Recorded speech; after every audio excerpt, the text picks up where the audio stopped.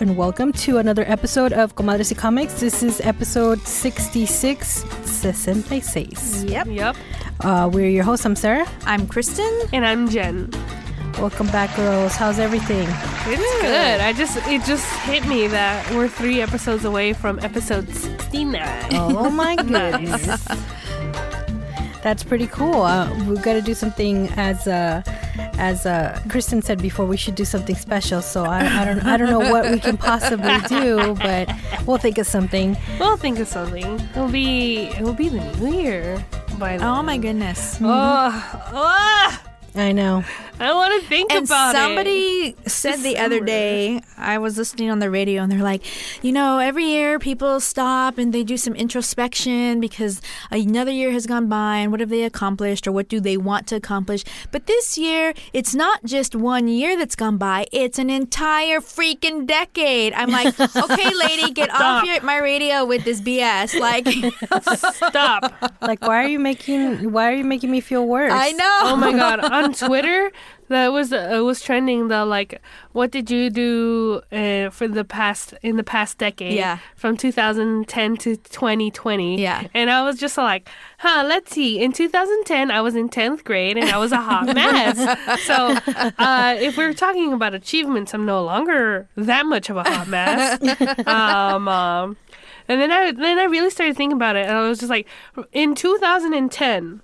I was in 10th grade, and I was 15 years old, and I did not know I was queer. Mm-hmm. I did not think that I would get into UCLA. Mm-hmm. I did not think that I would actually have, some of my stuff. I was really thinking about it of, all the small things that I have done. Yeah. I've had papers published in academic journals. Mm-hmm. I have written short stories that have been, that have won me scholarships. Yeah. And stuff like that. And I was just like, all right, that doesn't actually sound that bad that I was able to do this within 10 years.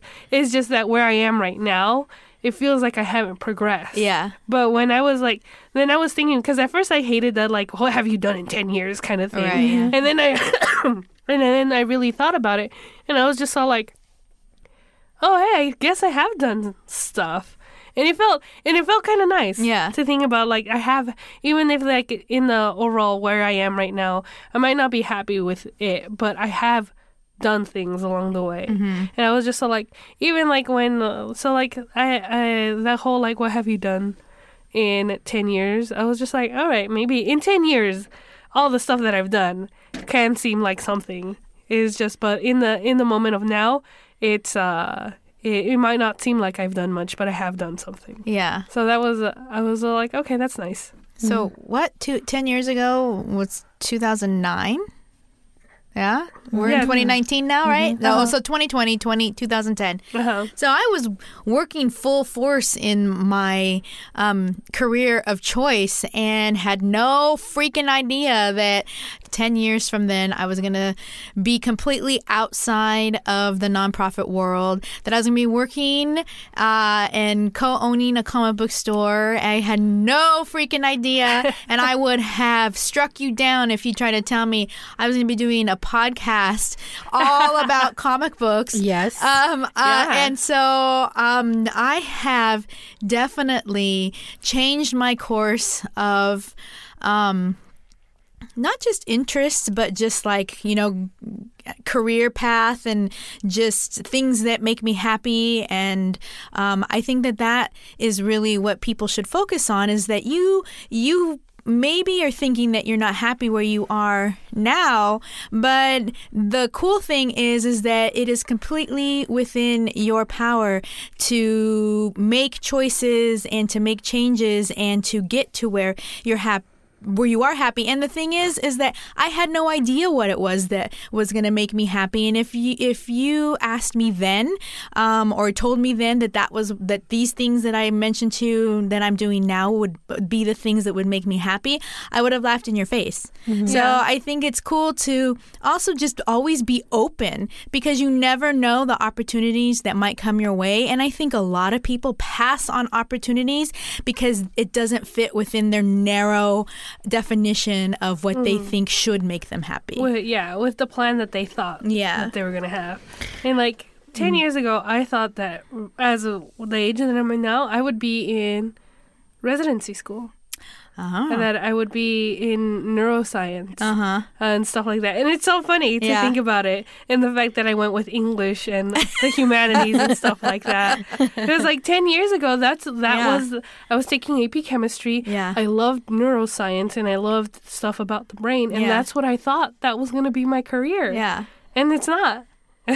Wow, you guys are talking about like New Year's and 10 years ago and all this stuff, and I'm just like, where was I? I can't even remember what I was doing 10 years ago, but In 2010? I can't remember. I have a really bad memory, so like it doesn't surprise Fair. me.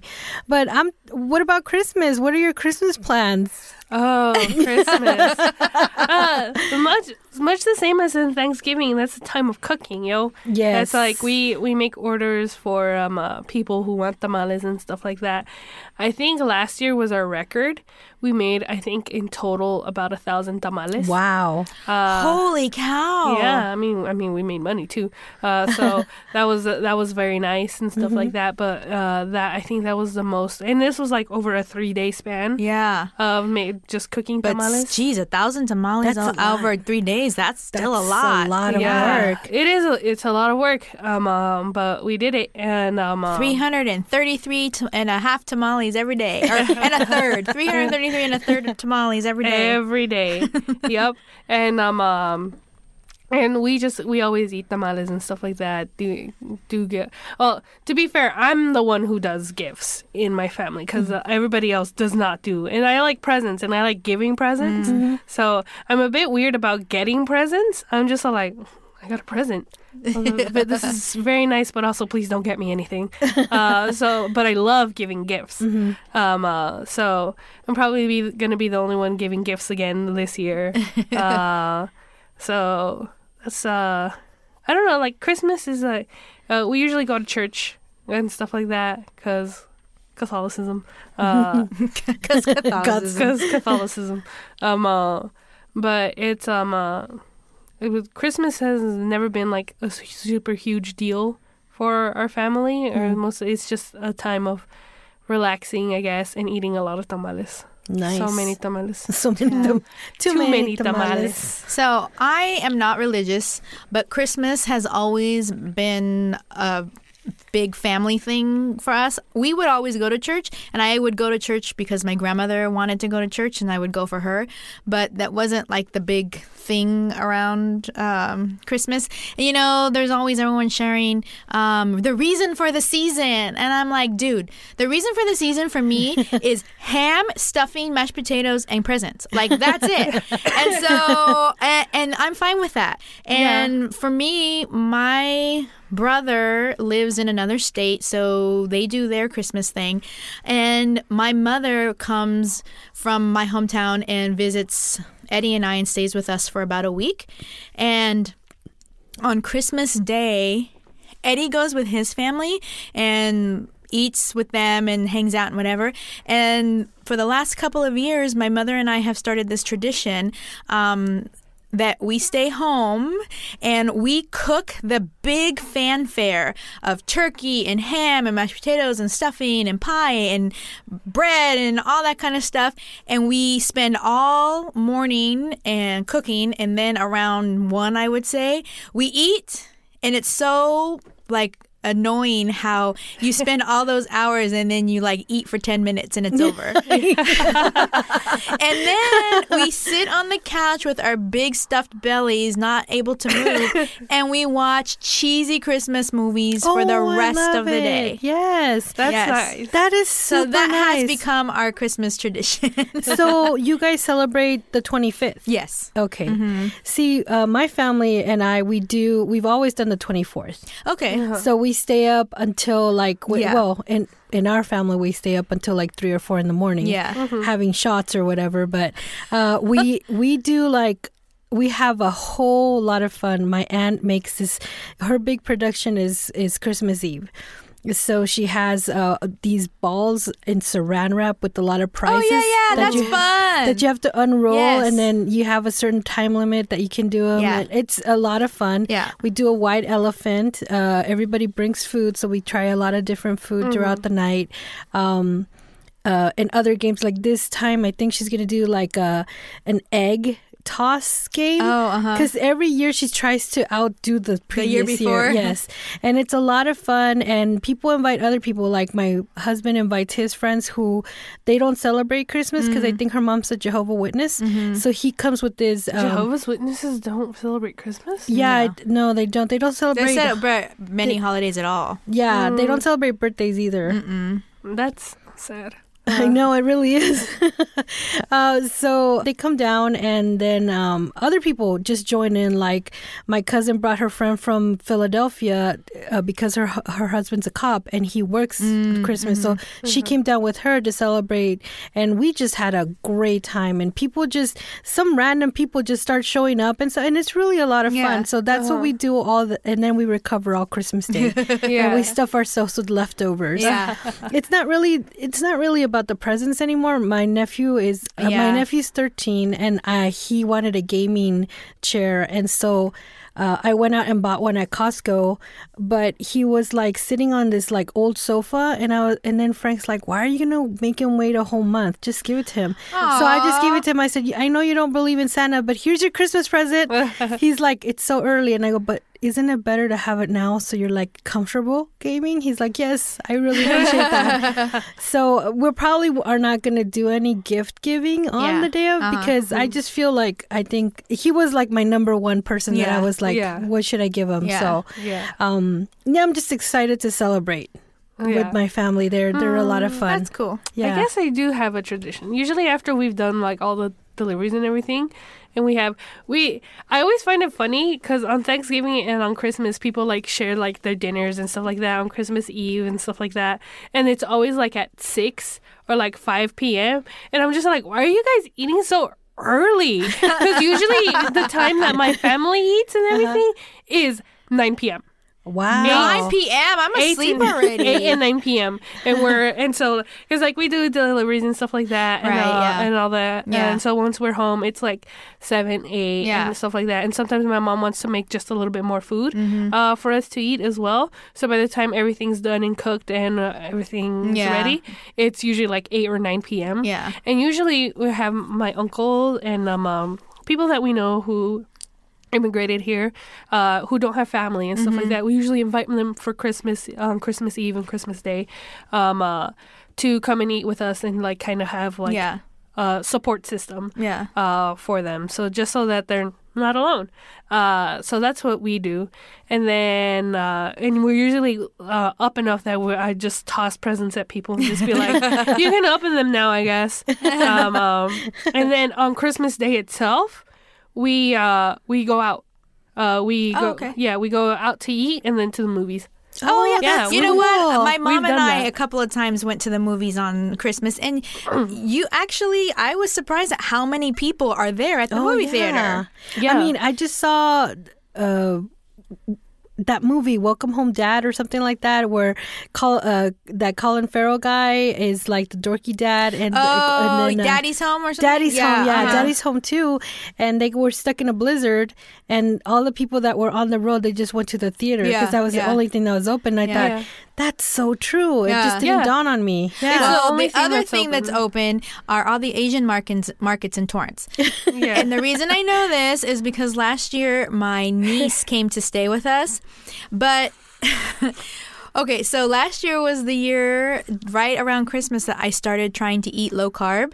And so instead of regular mashed potatoes, we had cauliflower mashed potatoes. Oh, nice. And I love cauliflower. Yes. But for a little 10-year-old girl, it was not the business. And she was like, oh, I don't want. So anyway, we had regular Christmas meal food, but it was all low carb and like substituted and everything. And she's a very picky eater anyway, and she didn't want to eat any of it. And I was like, you know what? I didn't even plan right? I don't have children. So when they come to visit, like, and I was so busy doing stuff too that it slipped my mind that I should have gone to the grocery store and, like, you know, stocked up on whatever it is that she likes to eat. But I didn't. So there she was, and it was 7:00 on Christmas, or maybe it was even Christmas Eve. No, it was Christmas Day. And she was hungry, but I didn't have anything she wanted to eat. So there I am driving all over Torrance trying to find something. All the regular grocery stores were closed, but there was a Torrance, I don't remember what it's called, but it's an Asian market. And there were so many people inside doing their regular Christmas, grocery shopping. And just luckily for us, it was a grocery store that had like a little food court, and all the food court was open. So she ended up having fries for Christmas dinner. Oh my God. Oh, no. She wanted fries and eggs, and we bought eggs and we made her scrambled eggs, and that's what she Oh my God. Aw. That's pretty funny. But yeah, like not all restaurants are open on Yeah. Christmas Day, so I look up to see which ones are. Yeah. And it's usually kind of like the local ones, not like a Denny's or whatever. It's like more like because we live in Los Angeles, like there's so many places to eat. And there's a lot Here? of places that are cultural, that culturally that culture doesn't so they don't celebrate Christmas because yeah. it's a religious holiday, Right. and not everybody is Christian. Yeah. Right, exactly. And so usually we've gone to a couple of like Japanese and Chinese, like Chinatown's usually open, Little Tokyo's usually open, and some places like by Little Armenia are open. Yeah. And that's usually where we've gone. So we've gone out and like eaten some new stuff. And Yeah. that's what my family actually really likes doing that. We like eating new Yeah, stuff. that's fun. And that's a lot of fun. Cool. And now it's time for Chisme de la Semana. Jen, what do you have for us today? ¿Qué chisme tienes para nosotros? What chisme do I have? Oh, actually, well, yeah, it's chisme because Faith Erin Hicks, who is a very popular YA writer, she did The Adventures of Superhero Girl, and she's also the Eisner Award winner for the Nameless City series. And she's just really good. She's very well known. She and it's so funny because I believe the previous episode we talked about Star Wars, which is coming out as well on During Christmas. I think Christmas, or like right before Christmas. But she was actually watching the prequels, and she decided to do a retelling of Anakin's story. Ooh, nice. On Twitter, so it's available for free to Interesting. read on Twitter and stuff like that. It gained a lot of traction. Like a lot of people like this, and it's really, really good. She's like a really good. Well, she's an Eisner winner, so she's a very good storyteller.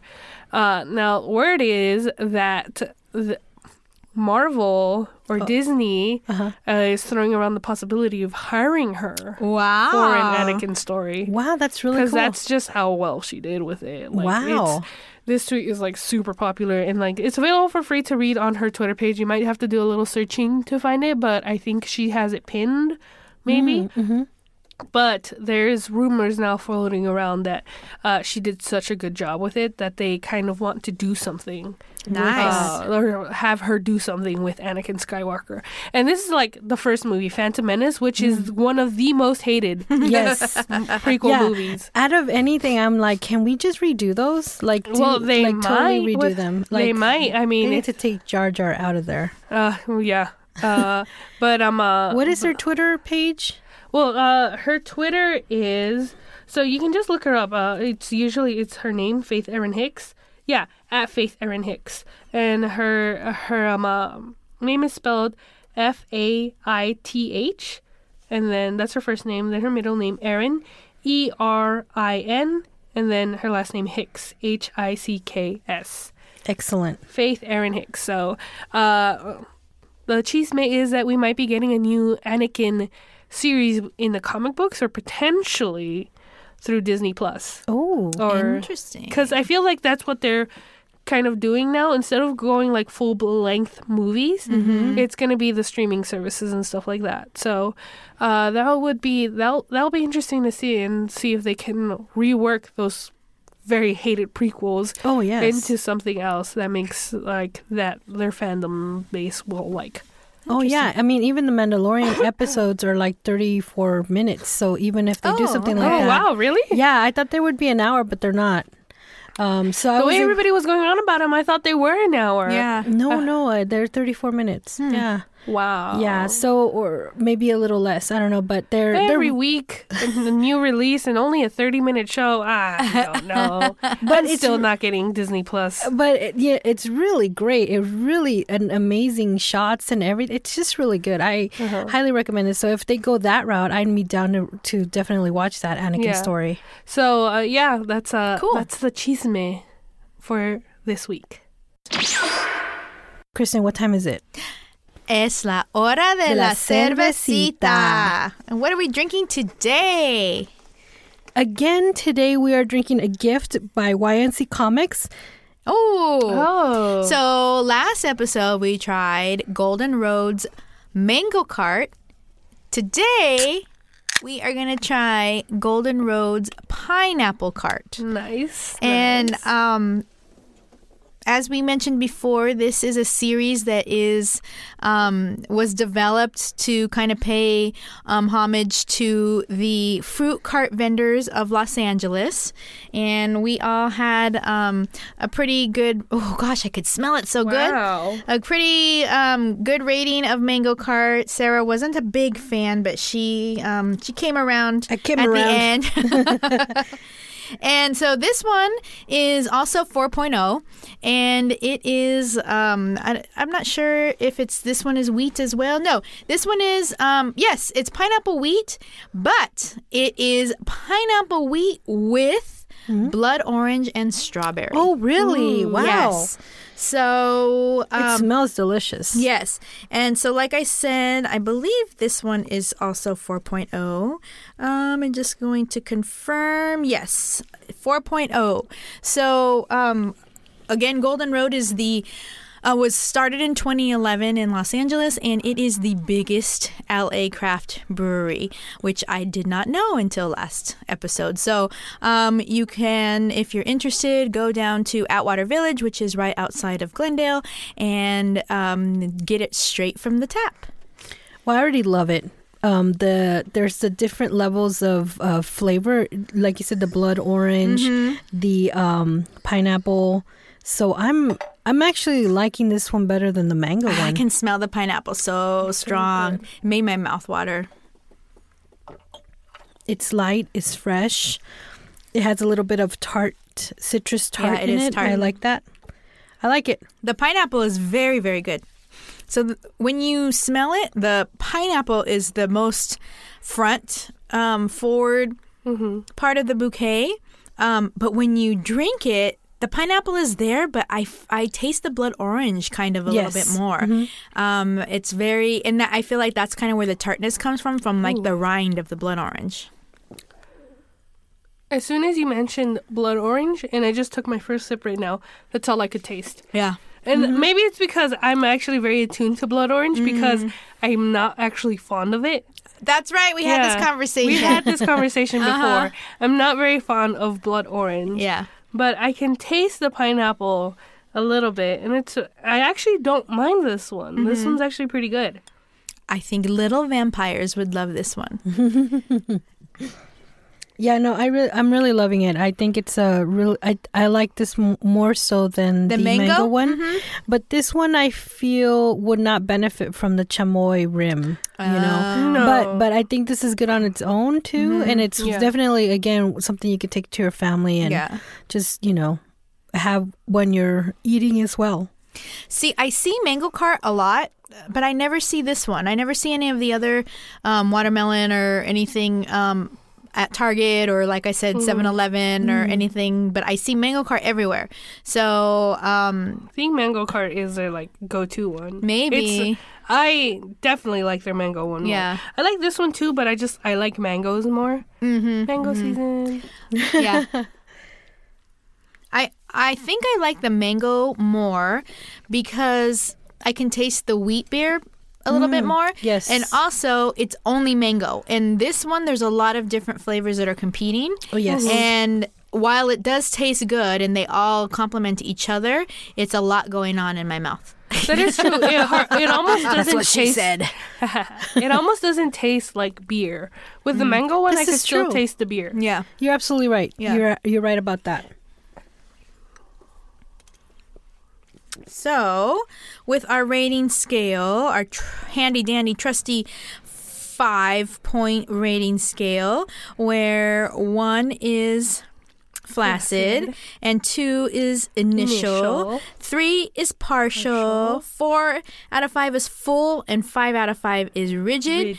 Where a 6 out of 5, if something is absolutely outstanding, amazing, would be Super Saiyan. So, what do you rate this beer, Sarah? I'm going to go with partial as well as I did with the mango. And only because I do like it more than the mango, but it's still in the same kind of level. Like, this is not a go-to for me.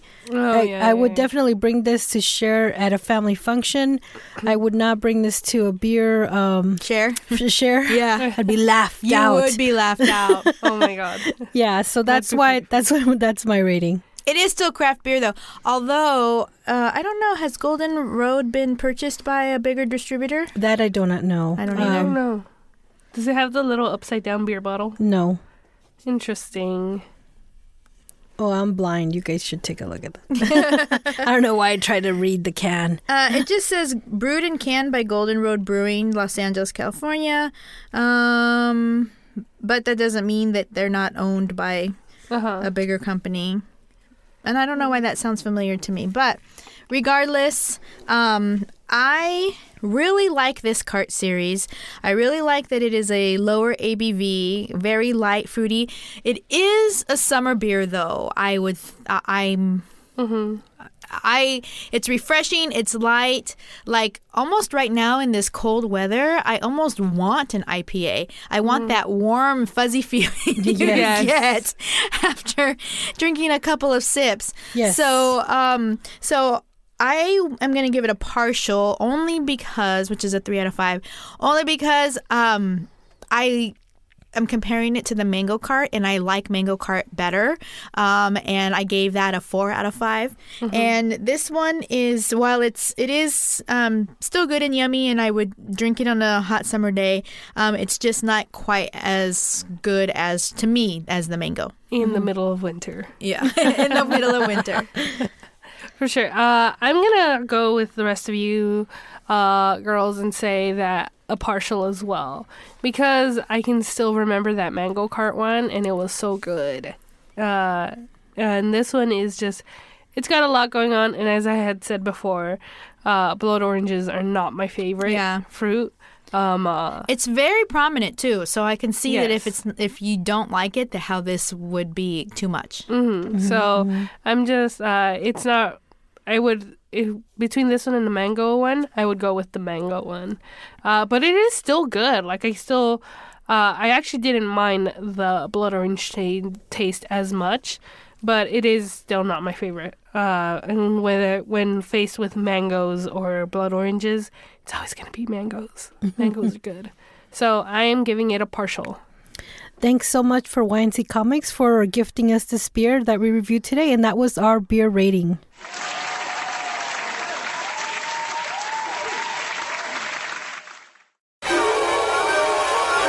All right, guys, it's time for our book review, and this time we are reviewing a book called Tethered, and it's a book that we got at a convention that I can't remember which convention it was. Me either. Was it? And I'm the person who got it. I think it might have been at LA Comic-Con last year. Or San Diego?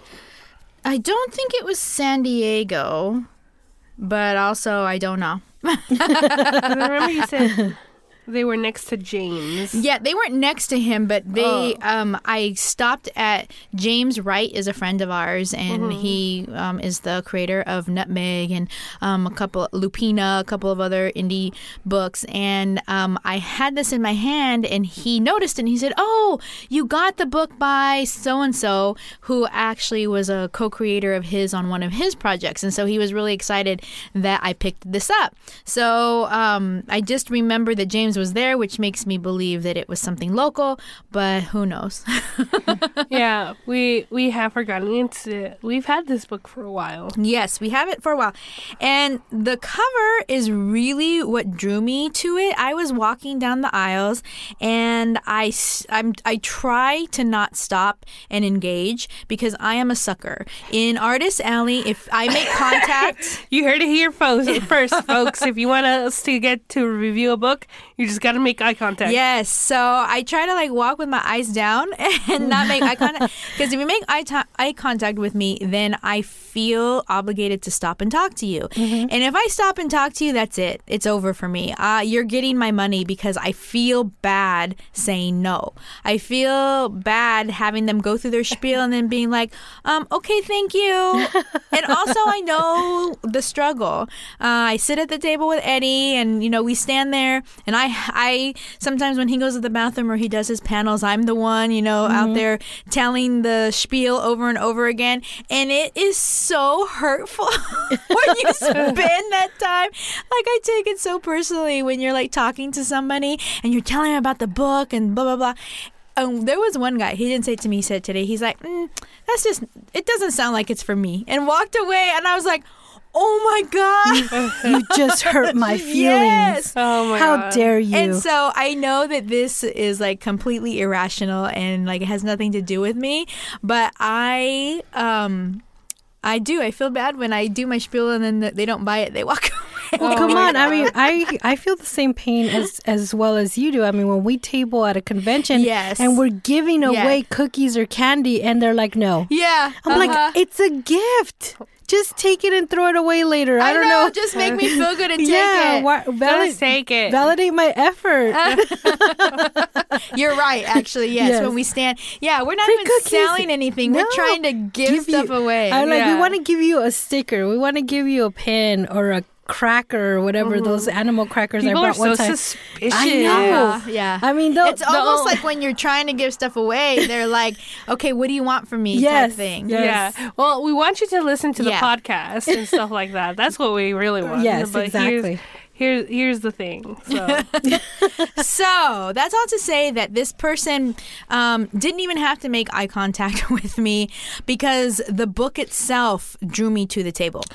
It is very colorful. It's like pink, rose hues. Yeah, pastels. And it is just the skull head of like a zombie body with like steam rising off of it and like blood coming out of the mouth. I don't know how to explain it, but it really, really drew me to it. And so a rotting corpse. Yeah, and I think it's just the head. But I approached the table and even just flipping through it, the art was really amazing. It's a beautiful book. Yes. It is a very beautiful book. And when they told me what the premise was, which I don't remember what their elevator pitch was, but basically my interpretation of what their pitch was that what if zombies had a soul, and the soul of the previous person who was in that body could actually still control that zombie body. Yeah.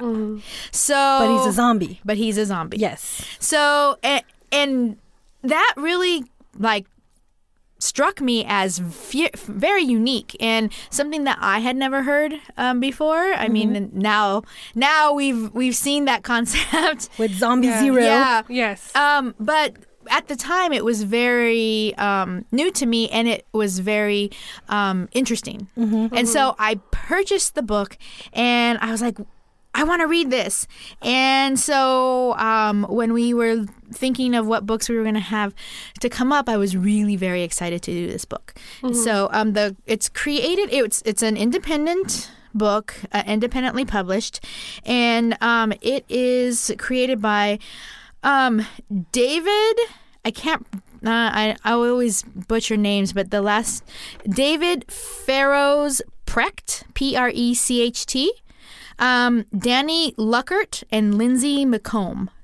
So, and the whole creative team was there that day too when I bought the book, I remember. So we actually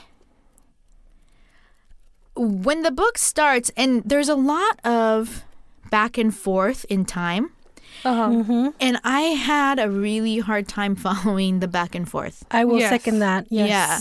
So I didn't know if it was okay. So when Jen asked me when I passed the books along to her, she's like, "What do you think?" And I always, I'm like, I don't want to say what I think because Yes, I don't want to I taint know. your view. Yes. But because I'm like, when I read books, usually I'm like, and this one for sure, it was like 10 o'clock at night. I had just come home from a very late night at the shop, and I was so tired, and I on purpose drank some caffeine so I could stay awake. And sometimes I'm just trying to rush through them. And sometimes I'll be like taking notes or whatever, but this time I was like, I just got to finish because I got to get it to Jen tomorrow, whatever.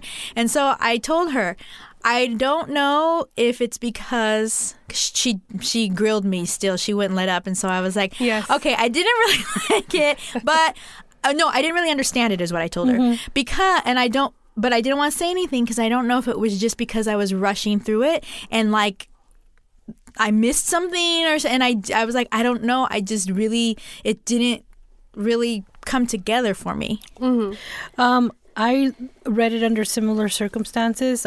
It was at night. I was sitting in my comfy chair in my room, and I had my lamp. I had everything. I cleaned my glasses. I was ready to go. I had some beers on the side.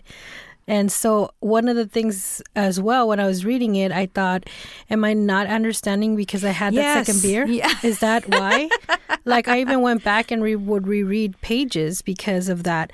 There is a lot of citations of Hemingway, right? Hemingway and Steinbeck. Steinbeck, yeah. And I was thinking, am I just so dumb that this is over my head? So like Yeah. I felt like most of the book was over my head. And then I felt like maybe the art color hues, you know how sometimes like in a movie like Traffic where when they're in Mexico, it has those like really bright desert Yes, hues. yes, And then when they're in the US, it has more like a blue hue.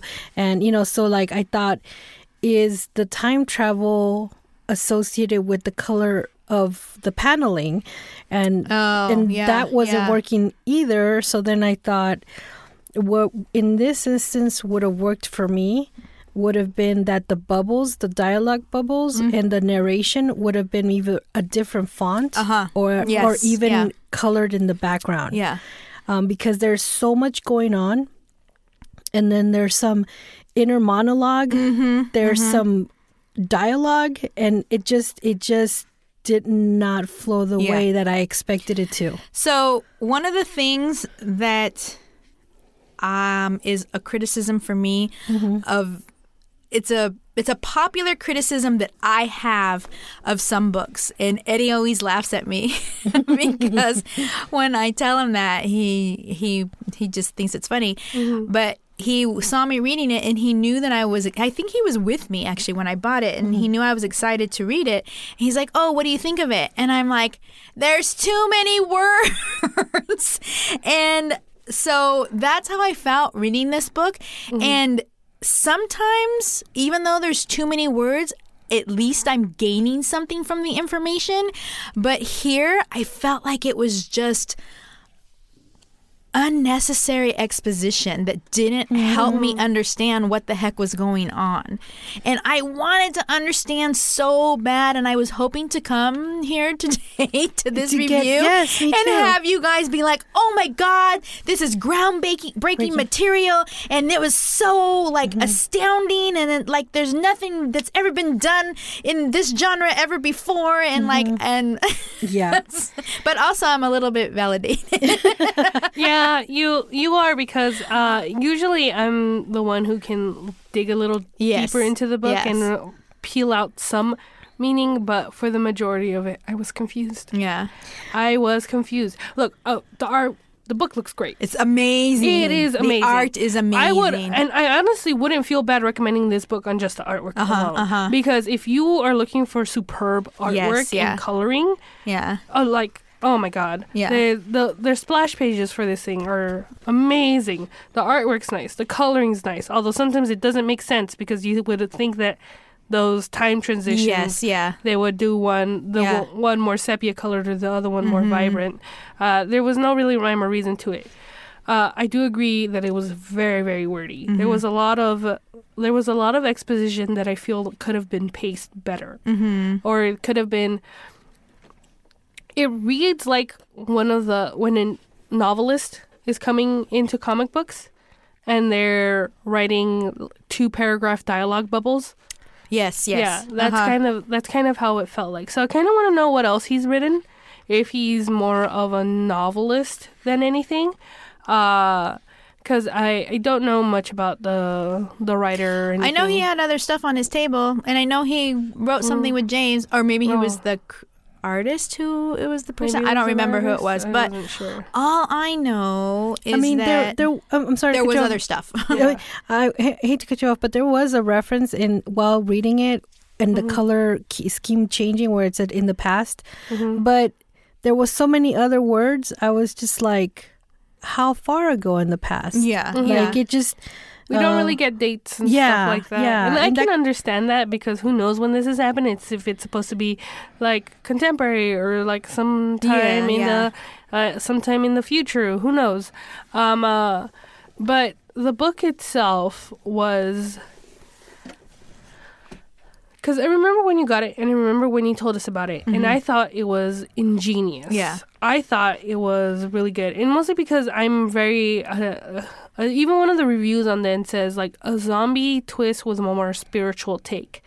So I was expecting not what we got. I was expecting something more, or something more along, maybe with more, like, Christian imagery, or at least more, like, spiritual, like, religiousness in it. And I really like that stuff, because I like slightly blasphemous works. Yeah. I think they're really cool. And I think they're really interesting. And so that's what I had kind of been expecting. So I think my own expectations kind of colored my when I was reading the book, because it wasn't what I wanted it to be. And maybe also because we had kind of seen something like this before. Maybe not exactly with like the ghosts and stuff like that, but at least with cognition in Zombie Zero by Critical Hit Entertainment. And that had been really, really good. And I don't know what I had been expecting. I remember when we picked that one up, we said that we had thought it was just going to be another zombie story. And now this is the case of where I think I got too much of the guy's backstory that I just did not care about. Yeah. I just did not care. He was kind of douchey too. Yeah, I was going to say, And I honestly thought because that came across very blatantly that there was going to be like a redemption story. But I didn't get that at all. Right. Yeah. Or if there was one. The two characters that are tethered are douchey. Yeah. Yeah. Like, I can't care about you. You guys are just so self-centered. Yeah. Yeah. And even in the memory segments, in the past segments. Yeah. I didn't feel a connection with the main characters. Mm-hmm. Yeah. Yeah, and, same. And I think that is why it's I didn't feel any attachment to the protagonist.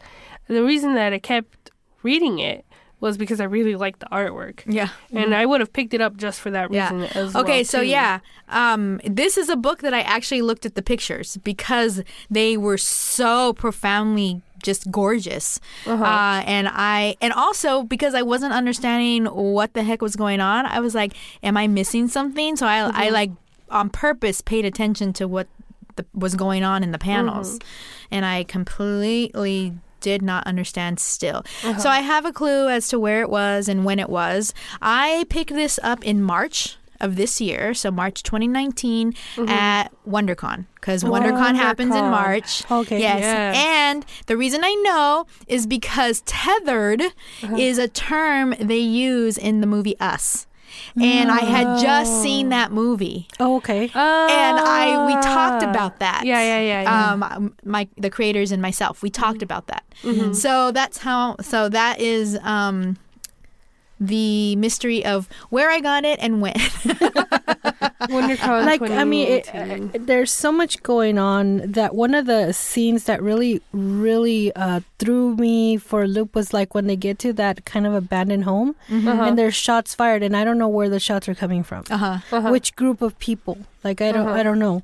And I even couldn't tell who they hit for 2 pages in after that. The only thing I found super fun, aside from the wonderful artwork, was this guy's T-shirt, who's the brand for one of those craft beers. I can't remember the one with the big letter A. How funny! Yeah, That's pretty funny. I didn't even notice that. Cool. But I did get a feeling that the group of survivors were very millennial in a sense. Yeah. So maybe that I couldn't adapt to that because I'm way older than millennial status. Well, I'm a millennial, and I still couldn't really get super into it. So I don't know where the dissonance is. I don't know where.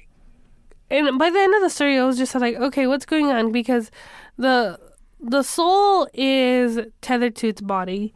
Basically floating like a balloon. Yeah, right across it. Yes. Yeah. And the fact, and as I was reading, I was just like, oh, that's kind of like a Junji Ito story I read. So it's, here's the as I was reading it, it kept reminding me of other stuff that had been done better. Besides, like, just the artwork itself, which is very good and unique and very attractive.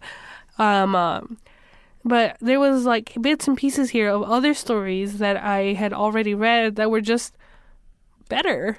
And so, and I think that really did a disservice to the book as I was reading it. Well, and my own expectations for it as well. David and Danny are both in the industry. And the letterer, I don't know that she, doesn't look like she's, says that she's a writer and editor and designer. But David is a copywriter and comic book writer. His short story Visual Cues was featured in Reading with Pictures Volume 1. But Tethered is David's first full-length published work. Oh. Okay. And then Danny, who is the artist, is from Long Island. He studied illustration at the School of Visual Arts. His published comic book works include Primary Vector, Electronic, and Haunted, and those are all indies. And he's currently working with one of my favorite writers, Colin Bunn, on a miniseries, on a creator-owned miniseries. He's the artist? Okay. So, yeah, Vector was what he probably did with James. So he's the artist. Okay, yes. So, okay. You know, now that you said that that's his full first published graphic novel, that explains the story formatting more. It's formatted like a short story that was just slapped together. And I'm very sorry for them, but that makes it felt like a bunch of short stories. Yeah, and that's and like you said, that's another thing. Like if you're gonna be wordy, maybe go on a little extra step and highlighting the bubbles of each character, their same color, and another character different color. That way we can separate them. Because at one point I was like, "Who's talking here?" Yeah, I actually got that problem as well. That I got confused as to who was talking. Because there's a lot of, and for somebody who, okay, so one of the things on my weekly comic book discussion group that I do at the shop, one of the people that attends on a weekly basis likes to actually qualify whether the book is a beginner book or not a beginner book, and meaning new to comic book reading. Okay. And Tethered definitely is not a beginner book because of the fact that, like, even just this page that I'm looking at, it's the first page of chapter 10.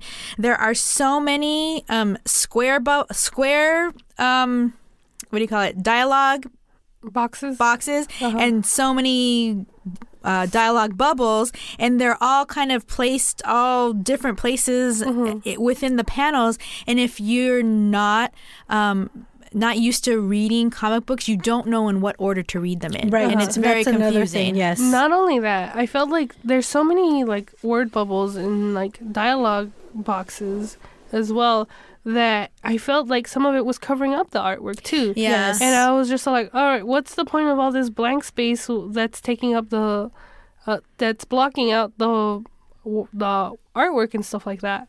So it's I wanted it to be better.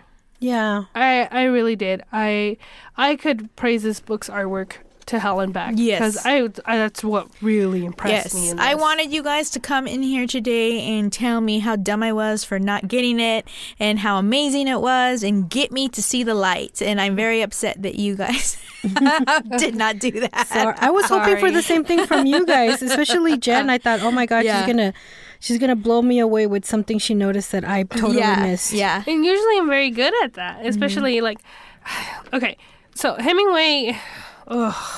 Hemingway. That's another thing. I was like, do I have to read Steinbeck and Hemingway to read this book to understand it? Because I was like, am I so dumb it went over my head? I just don't, I was like, was it trying to be too poetic that I just didn't get? I do feel like that's the similar way that I felt, that I was like, what am I missing?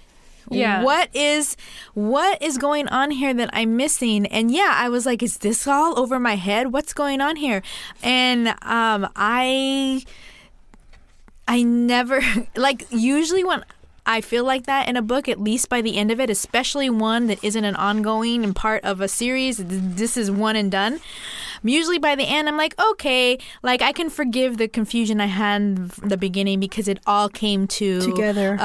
Came to a nice wrapped up end. Mm-hmm. But I didn't get that at all with this one.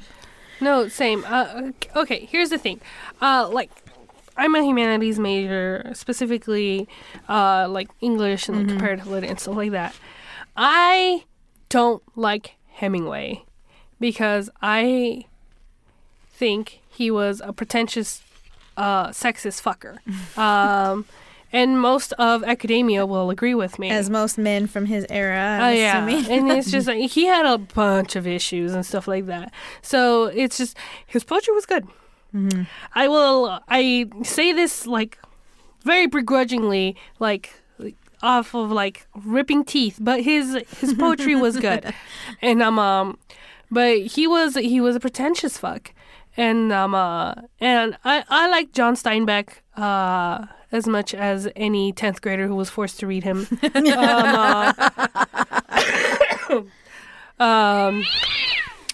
But there are some of his works that I actually do genuinely like that I went back to later when I was older and I could like actually appreciate his stuff. Mm-hmm. But it's talk about choosing two of the most wordiest fuckers in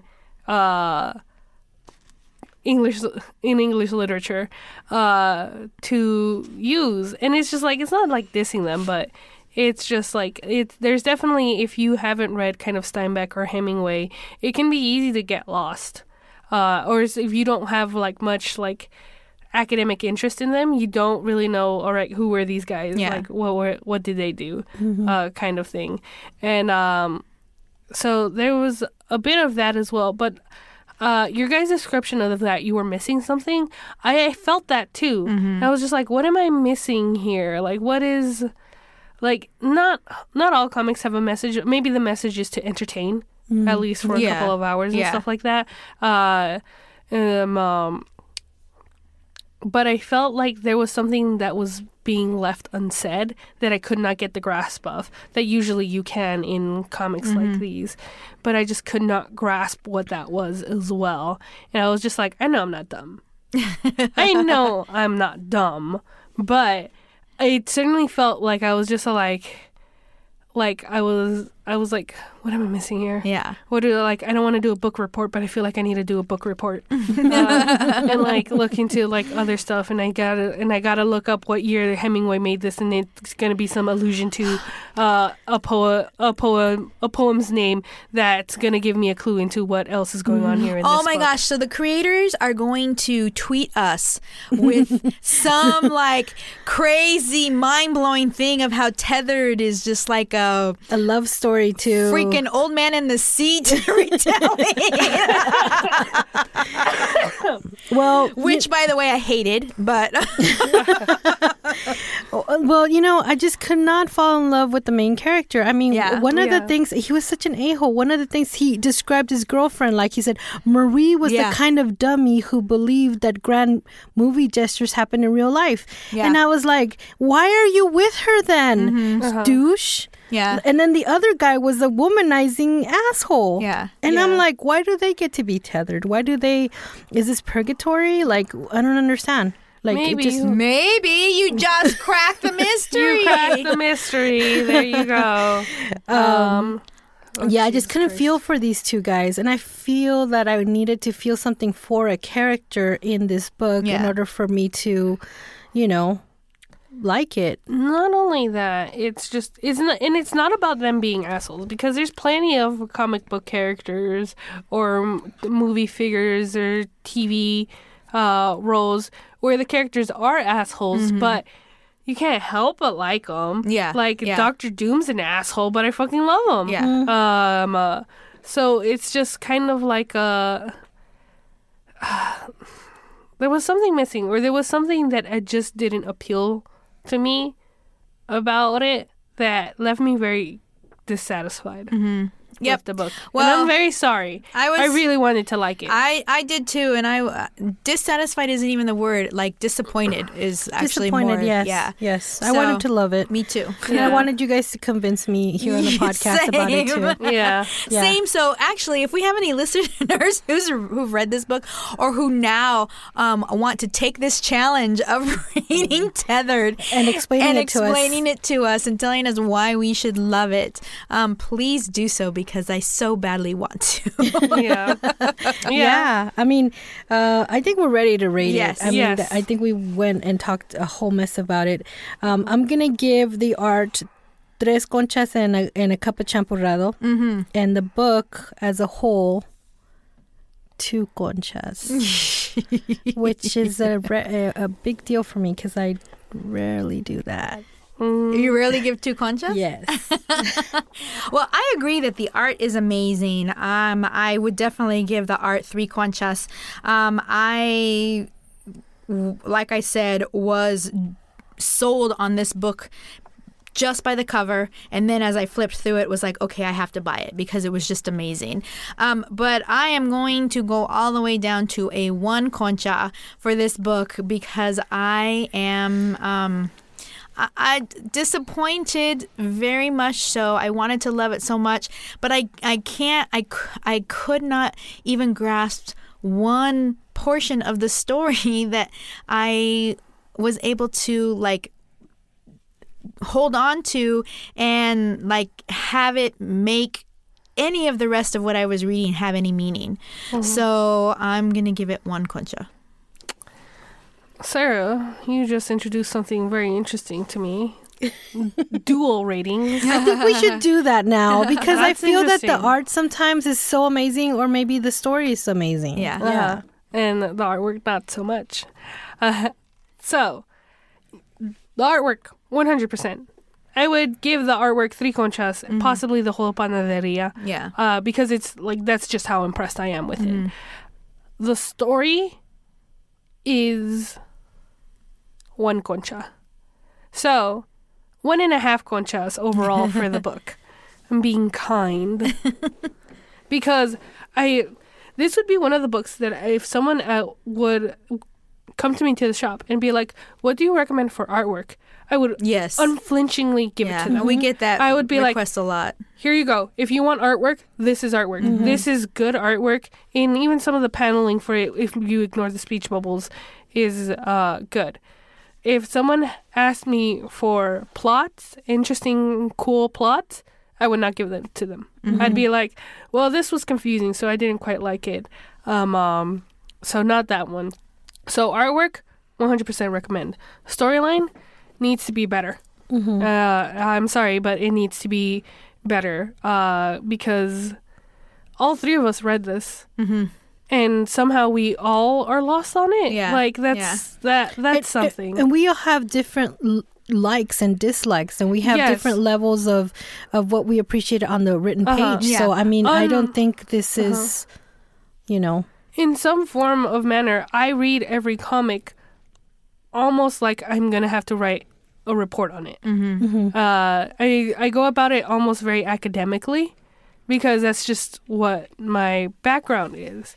So I feel, and Kristen, you mostly read just the words and don't really look at the artwork and stuff like that. And Sarah, you read it as a comic book, as is like more like this is to entertain you, and if you're Yes. entertained, you're pleased with it. Yes. So we all have very different manners about how we go about reading it, and the fact that we were still all very lost. Yeah. I think that is. I don't think we've had a comic like where we've all been very lost on it. No. So No. sorry, Tethered, but it's gonna be like on average a 1 Concha rating. Yeah. Sorry. All right, it's time for On My Radar. And On My Radar, which I didn't know was a thing, Archie versus Predator, the second one. So this is, I Yes. think there has been like a first. There was a There's first a first one. story arc. Yes, it's the first story. This is the second one. And the way that I found out about this is because David Mack did the cover of issue 4. Oh, yeah. Yes. And it looks Yes. amazing. So when I saw this title, I'm like, how do those worlds come together? It does not sound like it would work at all. 100%. You read that title and you're like, what The hell? What heck? kind of ridiculousness? Yes. am It's I sort of like reading? Bugs Bunny. I mean, like Bugs Bunny, like Elmer Fudd and Batman. And Batman, yes. Same, yes.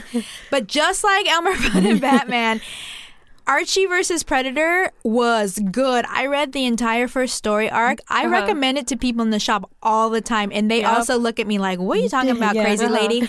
It's so good. It's actually really good. Yes, I mean, okay, we all know that Aguirre Sacasa is the head of Archie, and he is super talented. Yes. He's amazing. And these Archie, some of them are one-shots, like there's Archie meets Ramones. Yeah. Really cool.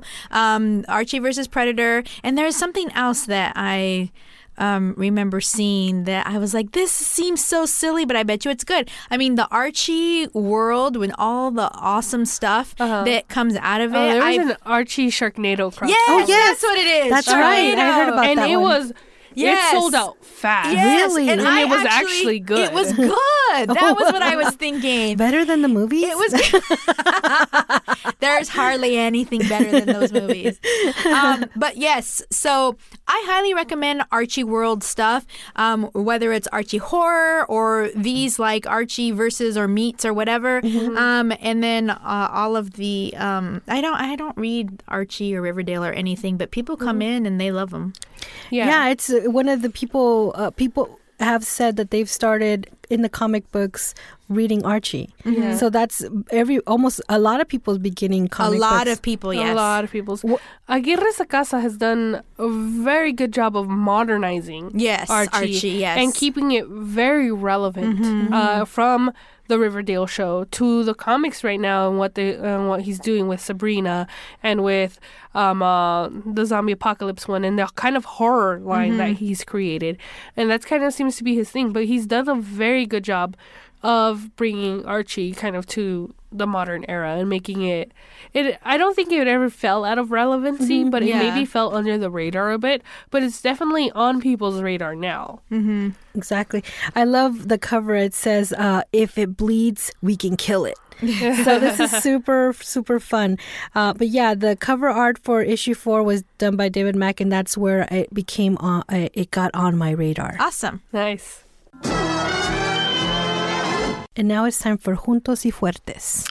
So this is Kristen, and today I am sharing with you during Juntos y Fuertes an organization that is actually one that I work very close with every holiday season. I work every holiday season with an adoptive family program where we get community members to sponsor individual families and help them out and support them during the holidays. And all of these families are clients of an organization called Hollywood Community Housing Corporation. And they have been providing homeless services to Los Angeles County for 30 years. So they've been around doing this work since 1989. And they started in Hollywood, which is where their name came from, but they actually provide services all throughout LA County. So I know there is a place in Santa Monica right around the corner from the shop called Step Up that is a transitional a TAY youth program, so transitional age youth, which is 18 to 25, I believe, and they provide homeless services there. So Hollywood Housing provides homeless services to families who have been formerly homeless, meaning they're providing them transitional services. So homeless families, singles who, individuals who are homeless due to HIV, because they can't, their costs for medical stuff is just so exorbitant that it causes them to actually become homeless because they've just had to put out so much money for their medical care. Seniors, which is a part of the homeless community that a lot of people don't realize, like seniors are on limited incomes most of the time. Yes. Yeah. And so they have to budget very closely. I can't imagine being on a limited income living in Los Angeles at all. So they have community buildings that are specifically for seniors. And so they provide services for the gambit of people who are homeless for all kinds of different reasons. And you can find them at hollywoodhousing.org. I only do stuff during the holiday season, but the thing is that people are homeless all year round. Yes. And they provide services all year round. They provide case management. They provide, like I said, they're transitional. They provide long-term housing. So it's not just like I've seen some transitional programs that were 6 months to 2 years, but these are actually long-term, and they work with them to learn how to budget and to save money and to at some point be self-sustaining. I know one year I met a woman who was getting services from Hollywood Housing because her home burned down. Wow. In the fires that had happened recently. And so they are just out there doing really, really amazing work in supporting people in the community. And if you want to volunteer or you want to donate, or there's something that your organization or corporation that you work for could do for them, definitely get a hold of them at hollywoodhousing.org and see how you can support their mission and their vision. I actually just found out about Step Up. I watched this small mini series called Unbelievable on Netflix. Oh, okay. And one of the main characters, she was part of the Step Up program. Oh, interesting. And I learned all about that because I watched this series, and I was like, wow, this is a real thing. Yeah. Yeah. So that's really amazing. Thank you for letting us know more about that. Yeah. All right, guys, it's time for Saludos. And Saludos goes out to SherylCon. SherylCon is a small convention that is for women, by women. Yes, remember? yes, it's at the Westfield Culver City Mall, which used Fox to be Hills Mall. Fox Hills Mall, right? Yeah. Oh, we went last year. Yes, we did. Yes. And so just to put it on everybody's radar and to send out saludos, it's going to be March 7th, 2020. So put that on the calendar. March 7th, 2020. It's a free event. Bring the kids. It's really awesome. Mm-hmm. All right, guys, that brings us to the end of another wonderful episode. Where can they find us? You can find us on Facebook at Comic Comadres and on Instagram at Comadres y Comics. And you can find us on Twitter at Comic Comadres, where you can tweet at us or send us a DM. You can also email us directly at comadresycomics@gmail.com, or you can follow us on Snapchat, Comadres y Comics. That's been our episode. We have been your host. I'm Sarah. I'm Kristen. And I'm Jen. Bye, guys. Bye.